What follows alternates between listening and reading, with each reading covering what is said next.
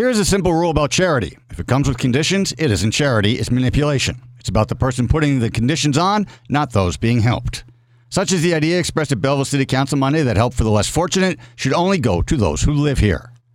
Councillor Kelly McCaw called for funding for Grace Inn to be used only on local residents, apparently because out-of-town homeless people cause more trouble and are somehow less deserving than local ones. Ignoring the challenge of determining where homeless people come from, where would she in fact draw the line in helping people? What if they were from Belleville but moved away and then came back? What if they have family here? What if they came here to work but something happened? What if they had a place to live but were evicted? What about children? Do we give preference to those with children or maybe the other way around? And what about the mentally ill? Do we help them or no?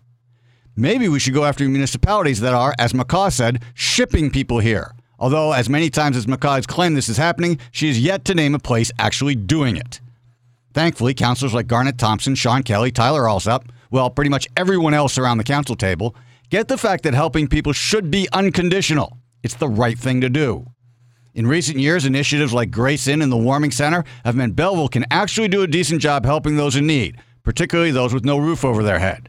To be a truly giving community, we need more of that, with no strings attached. I'm Bill Galiski, and that's the way I see things from the cheap seats.